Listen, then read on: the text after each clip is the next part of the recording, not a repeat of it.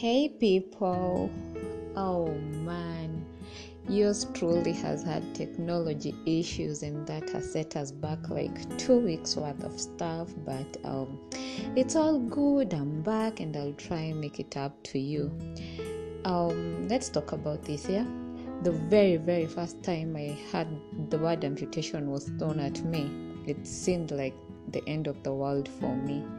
And it's weird I should use the word thrown because the doctor wasn't necessarily shouting or anything. He was calm about it, and I do not even understand how anyone at all can be that calm while simultaneously breaking another person's world into pieces. But then again, it's his job, yes? Yeah. I keep thinking though, it must have left a sad, bitter aftertaste in his mouth, something that tastes like expired tears, a bit of regret, a withered cake in the flavor of pain, a sad rose flower that's turned grey, a mixture of sorrow, pity, and all of those things in one ungodly cocktail. Because seriously, people, how do you look at a 20-year-old and tell them, like, listen, you should consider an amputation because I feel like it will greatly improve your life? I mean, at 20, most people don't even want a great life. They're looking for the next high.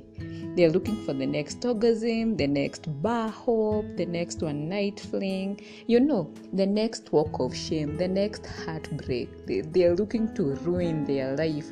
And this guy is telling me that I need to get an amputation to improve my life at 20 years old. So, yeah, barely out of 20 years old and with the amputation word thrown at me. It's an understatement to say I was broken.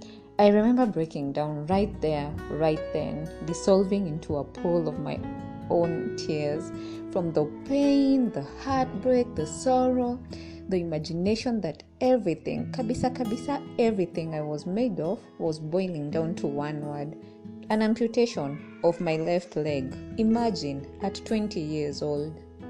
Man, that was beyond heartbreaking, for real.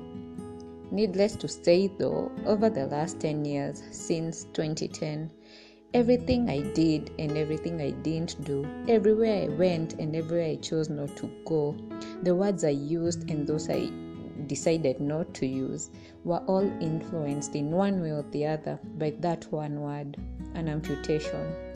For real, like, it clouded every decision I made. It towered over me and above me like a humongous mean giant. Every relationship I got into was darkened by the evil forces that the word carried. It broke me to irredeemable pieces. Each time I thought about it, it stopped me from doing stuff like exercising, because if I'm to lose this leg, why would I even bother with it? Yeah, makes sense, no? Over the years, I got so sad, so pitiful, so stressed, so depressed. I fought it with every bit of my being. I renounced it with the strongest words I could muster. I prayed, I fasted, I pleaded with God to never, ever let the word see the light of day. I begged, I threatened, I cried oceans every single day for a whole 10 years. A whole 10 years. Man. Craziest shit though. I stopped fighting it. I stopped forcing my way around it. I stopped bulldozing my love for heels and made peace with the sandals that life had thrown my way. I painted my toes the color lemonade. Then my healing started. I found peace. I found healing for my broken heart. I found hope for my shattered dreams and a promise for a better life. And that, people, was how, after postponing this thing for 10 years, tons of different opinions later, I went in on August this year and got my amputation. That has got to be the best, hardest thing I've ever have to do in my life. Like, for real, it took everything that I'm made of.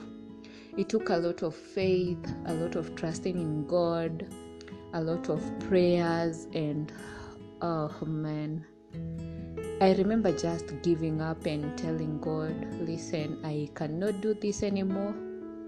You do the fighting for me. I am so done. And right then, my healing started. I let go of my pain. I was able to say goodbye to my left leg. And you people know how much I loved that leg. I've taken care of that thing better than I would have if it were my baby. But then time to let go came, and much as I was scared stiff and I did not know what to expect, and it was a lot of uncertainties for me. Involving God in this led to my healing, and it made my recovery process that much easier. Because listen, when you involve God in what you're going through, He does the fighting for you, such that you no longer get hurt, and the tears will stop once you involve God, because he cautions you, yeah. He gives you a safe landing place when life is throwing all of these punches, and you know for sure that with God involved in what you're going through, then the battle cannot be yours anymore, and it is done totally.